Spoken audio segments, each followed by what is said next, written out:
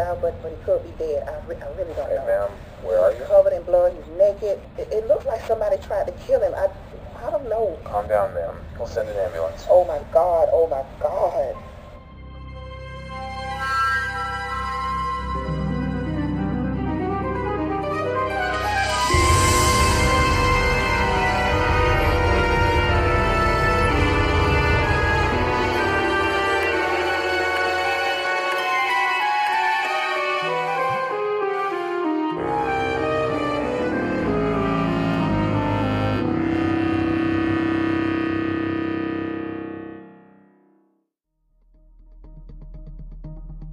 Well, hey there. Welcome back. Glad you could join us for this week's episode. If you're new here, I'm your host and curator of all things strange and unexplained, Anthony Rossetti, and you're listening to Season 1, Episode 8 of Not Another Horror Podcast. You know, last week we talked about the Stanford prison experiment and just how powerful the human brain can be. Well, tonight we are going to explore a case of amnesia. And I'm not talking about one from a soap opera. This case of amnesia will last for 27 years. That 911 call you heard was just the beginning. Buckle up because we are headed to Georgia right after this.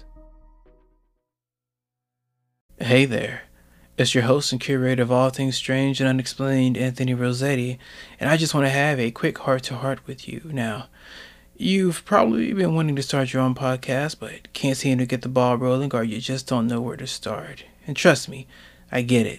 There are a lot of options out there. It's almost overload. But today I'm going to tell you about the easiest way, and that is to download the Anchor app or visit anchor.fm to start your own podcast stress-free.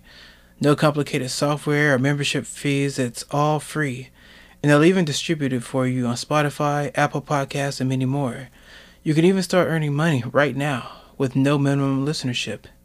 Download the Anchor app to get started today. Now, let's get back to the show. The time, August 31st, 2004. The place, Richmond Hill, Georgia. In the early hours that day, a man would be found naked, beaten, sunburned, and unconscious behind a Burger King. He was surrounded by ants that were creating a rash all over his body. After the 911 call was placed, an ambulance would come pick him up. He was completely out of it, alive but barely conscious.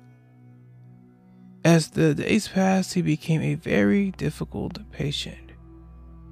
Once he gained consciousness, he refused to open his eyes and also refused to eat. He didn't like to be touched, especially on his chest. If someone tried, he would become very violent towards them. On the 8th day, he cursed at the nurses, calling them beasts and demons. When they tried to get near him, he swung his fist and spit. Doe asked to see a priest, then told him that he was also an imposter. "You're all devils," he murmured. Since he had no documents, he was recorded in hospital records as Burger King Doe, or BK Doe. It seemed as if he was from an alternate universe and was dumped here as an experiment. The police, of course, would begin investigating. They ran his fingerprints and nothing came back. He had no ID and no memory of who he was. So they were just as confused as the rest of us. Doe was transferred to the psychological ward at Memorial, a public hospital across town. They sent him back to the hospital where he would stay for a few months. They noted that he was in very poor shape. For example, he had cataracts so bad in his eyes that he was basically blind. When they found him, he had very long, dirty fingernails, long hair, and a long beard, and was very scraggly looking. Medical records were no help either. You see, the only thing the x-rays found was a pin in his arm from a broken arm that he had one time in his life, but the pin was so common it would be impossible to trace it. In January 2005, Dell was transferred to the J.C. Lewis Primary Healthcare Center, a residence for the homeless and indigent in downtown Savannah. Once he was in the shelter, he started to think that he remembered his name. He was tired of being called the BK Doe, which I'm sure anyone would be, and went with the name Benjamin, spelled with 2 A's for whatever reason. He says that he remembers that being his first name, but he couldn't remember his surname or his middle name, so he went with the surname Kyle. And Benjamin Kyle is what I will be referring to him as from here on out. The nurses that worked at the shelter enjoyed being around him and loved trying to help him remember who he was. They said that he was very intelligent and also loved to read sci-fi books. Soon more memories would start to come back to Benjamin, but they were very specific memories. For example, he remembered the July 4th Blood, Sweat, and Tears concert with a DSO at Red Rocks in 1976. He remembered buying a gas valve from a supplier of parts for commercial stoves in Denver. He remembered that the best Mexican restaurant in Denver was Mama Elena, and the worst was a restaurant called Alzar. He remembered seeing the 1970 movie Car Wash at a theater in Denver. Man, I hate for that to be the only movie I remembered watching. He remembered moving to Boulder, Colorado just before a big flood. He also remembered looking at the outside of the Fountain Square Theater in Indianapolis, Indiana. Just random memories, nothing that could really identify him, but at least now we know 2 things. He has lived in Colorado and Indiana at one point. I myself find it interesting that out of all the memories in his life, these are what came to the surface. Man, memories are weird. One day in the shelter, he would hear a Michael Jackson song and remember that his birthday was August 29th, 1948.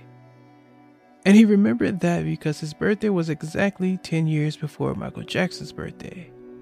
Yes, he shared a birthday with the king of pop, and I'd probably remember that too. After a while at the shelter, he basically became an employee and took on a custodian role. Since he had cataracts so bad he could barely see how to mop the floor, he had to slowly mop the area around his feet. Let's just say it took him a while, but he got it done. 2 years after Kyle arrived at the shelter, Catherine Slater, a middle-aged nurse with a warm, grandmotherly manner, began working night shifts. Kyle was often up late and the two became close. Slater wasn't sure she believed he had amnesia, but she felt badly that he had been separated from his family. She was also a former accountant and liked to solve problems. So she took it upon herself to find out his real identity. She decided to help Kyle figure out who he was, and she thought that it wouldn't be that hard. Boy, was she about to be very wrong. For years, every attempt to restore Benjamin Kyle's identity ended in failure. Police, the FBI, journalists, missing persons reports, countless amateur detectives, they all tried to figure out who Kyle was, and they all wound up stumped. Incredibly, the man seemed to lack not just a legal name, but also a past. The government could find no record of Kyle's previous life. Even more mysteriously, no one seemed to recognize him. His picture, appearing repeatedly on television and the internet, was viewed by millions, yet not a single person stepped forward to say they knew him. I find this odd because we live in an age of extraordinary surveillance and documentation. The government's capacity to keep tabs on us, and our capacity to keep tabs on each other, is unmatched in human history. Big data, NSA, wiretapping, social media, camera phones, credit scores, criminal records, drones, We watch and record our every move. And yet here was a man who appeared to exist outside of all of that. Someone who had escaped the modern age's matrix of observation.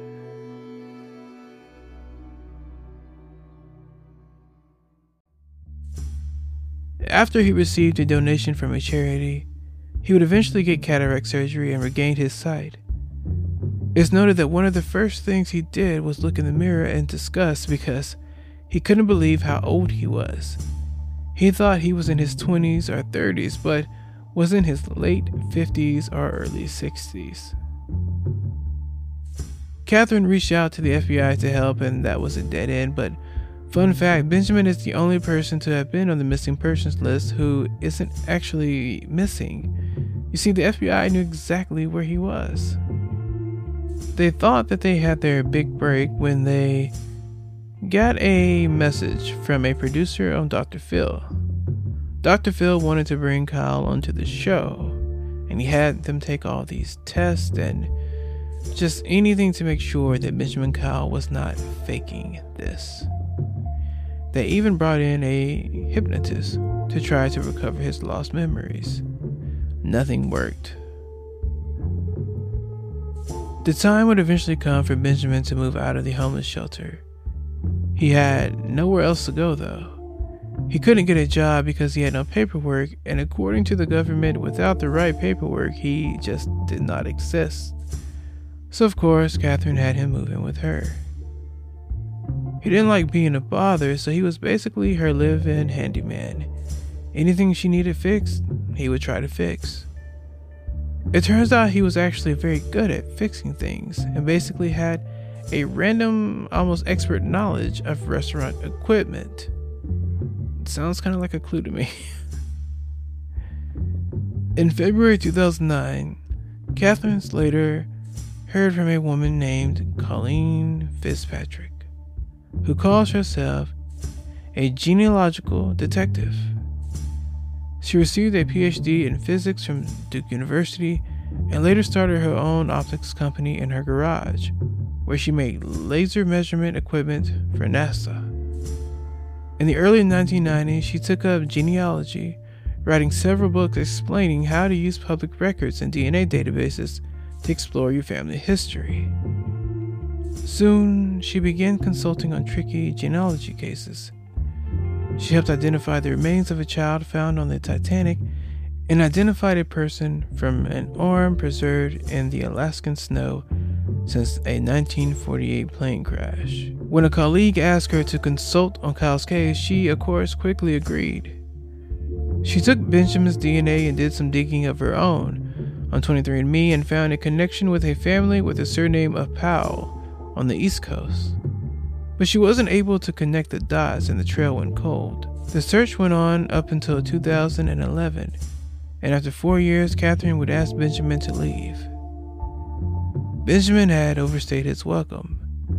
You see, it turns out Benjamin was also a hoarder, so you can only imagine how stressful things must have been between the two.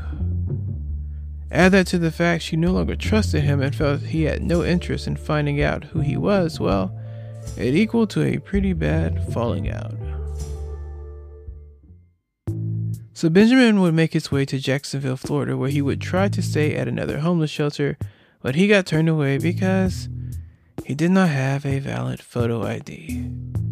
There was basically nothing he could do because he didn't have paperwork, couldn't even get a place to stay, so he ended up sleeping in a tent in a field behind the police station. Kyle's situation had become dire. The Social Security Administration had informed him that he was barred from receiving a new number, as it was assumed that he had already been issued one. As a result, he was ineligible for government benefits or food stamps. In losing his legal identity, Kyle had suffered a kind of civil death.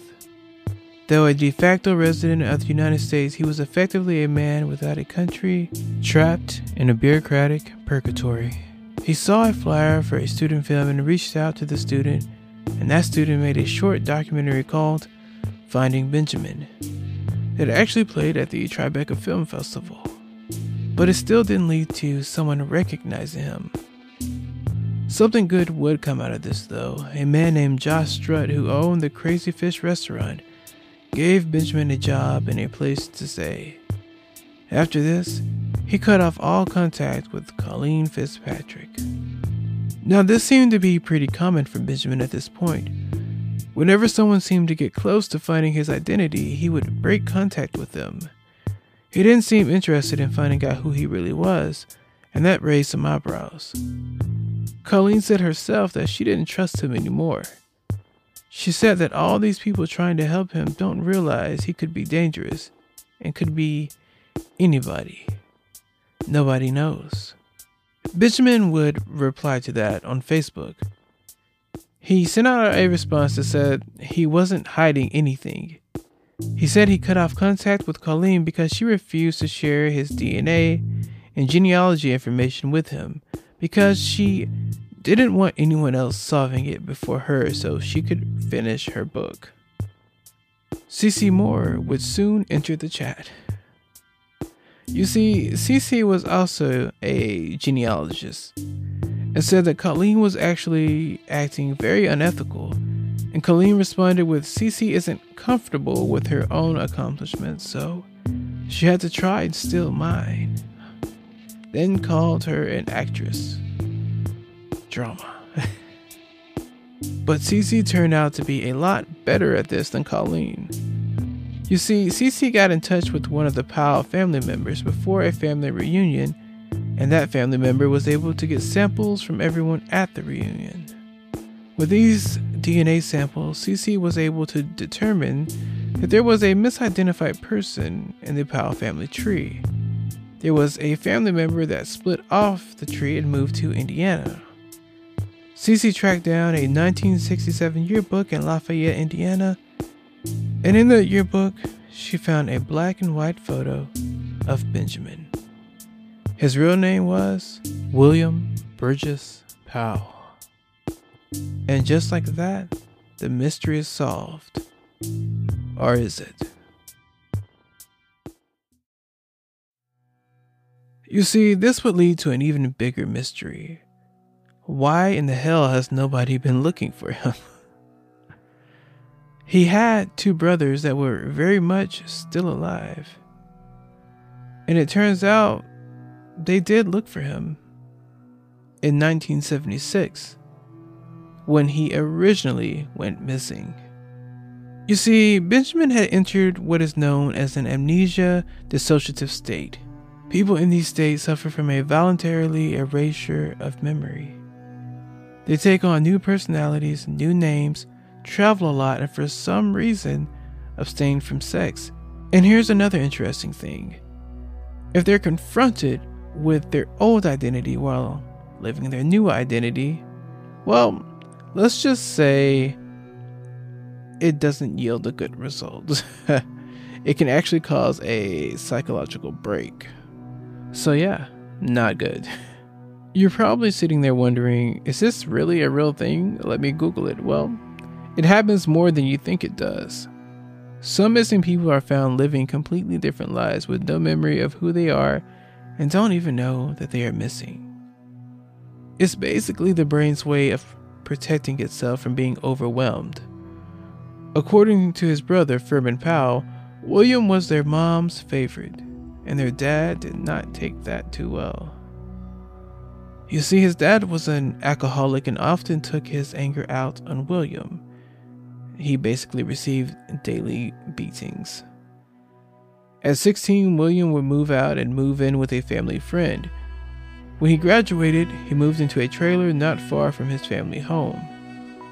He still had dinner with the family every night until one night in 1976 where he just disappeared. The family found his car down by the river next to the dam, so the family feared the worst. The police ended up tracking him down in Boulder, Colorado, working at a restaurant called Azar, the same one he remembered hating so much but had no idea why. The family would try to reach out to him and he never responded, so after a few years, they just let it go. They assumed he didn't want to talk to them or he had died because the last time they saw him, he was drinking and smoking heavily. The last person to actually see him was Chico Goetz. That was his best friend, and they moved to Boulder, Colorado together. A reporter by the name of Matt Wolf called Chico. Chico, who was now living in Missouri, was asked if he remembered a man named William Powell. "Man," said Goetz. "Sure. I remember Uncle Willie." After work, Goetz explained he and Powell used to drink cheap whiskey and talk about everything. Powell was a loner. He had few companions, no romantic partner. Goetz figured he had been Powell's closest friend, if only by default. "We were a couple of drunks," Goetz told me. "We did what drunks do, but we weren't close." It's actually kind of sad. Their decision to leave Indiana had been a very impulsive one.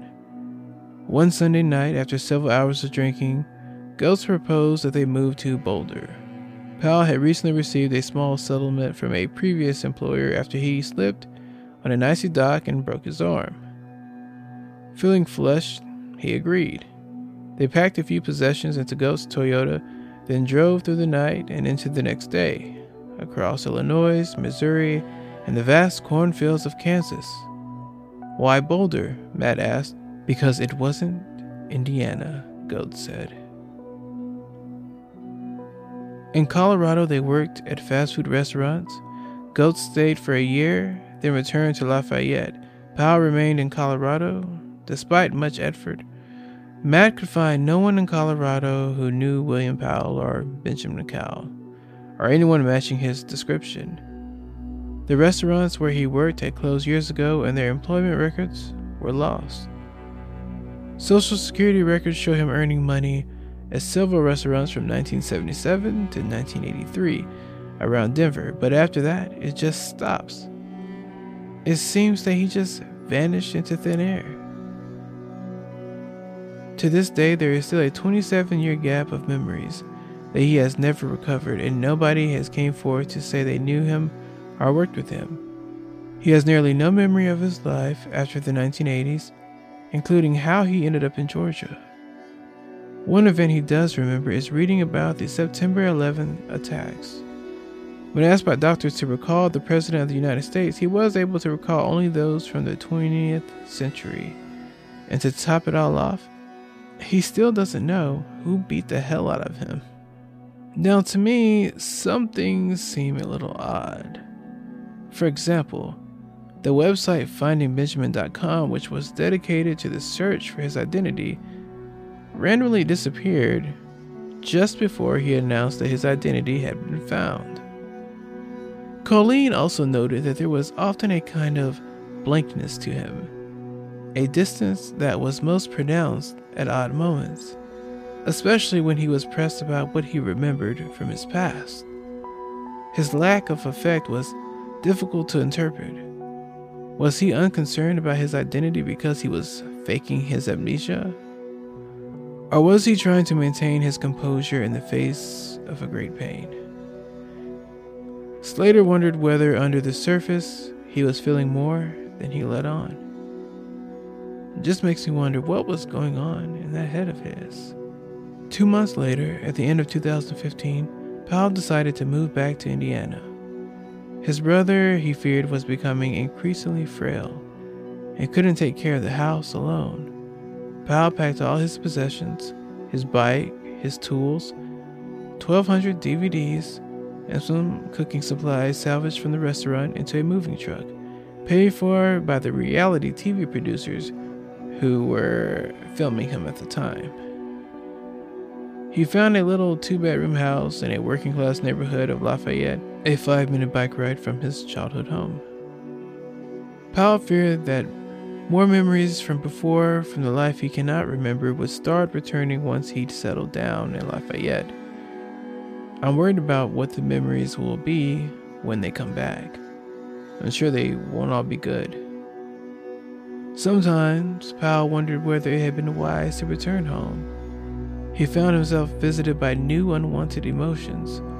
but not emotions precisely, but memories of them. Things he felt as a child that as an adult he preferred not to describe. Such feelings, he thought, were better left buried in his brain. Personal memories encoded during these states are generally never recovered. Sadly, he may never remember his 20 years that have gone missing.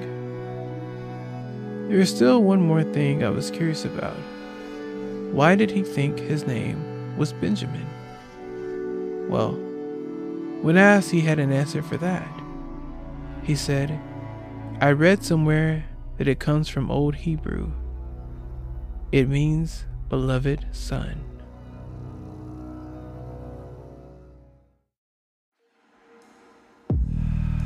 Well, guys, what a story. And trust me, for the month of February, I will have a lot of stories that you will not believe. And if you missed the show during the week, just remember that we always have a bonus episode that comes out every Sunday, a mini episode that I have titled The Campfire Chronicles, where I tell you a scary urban legend around the campfire. If you like the show, remember to rate us on Apple Podcasts or Podchaser.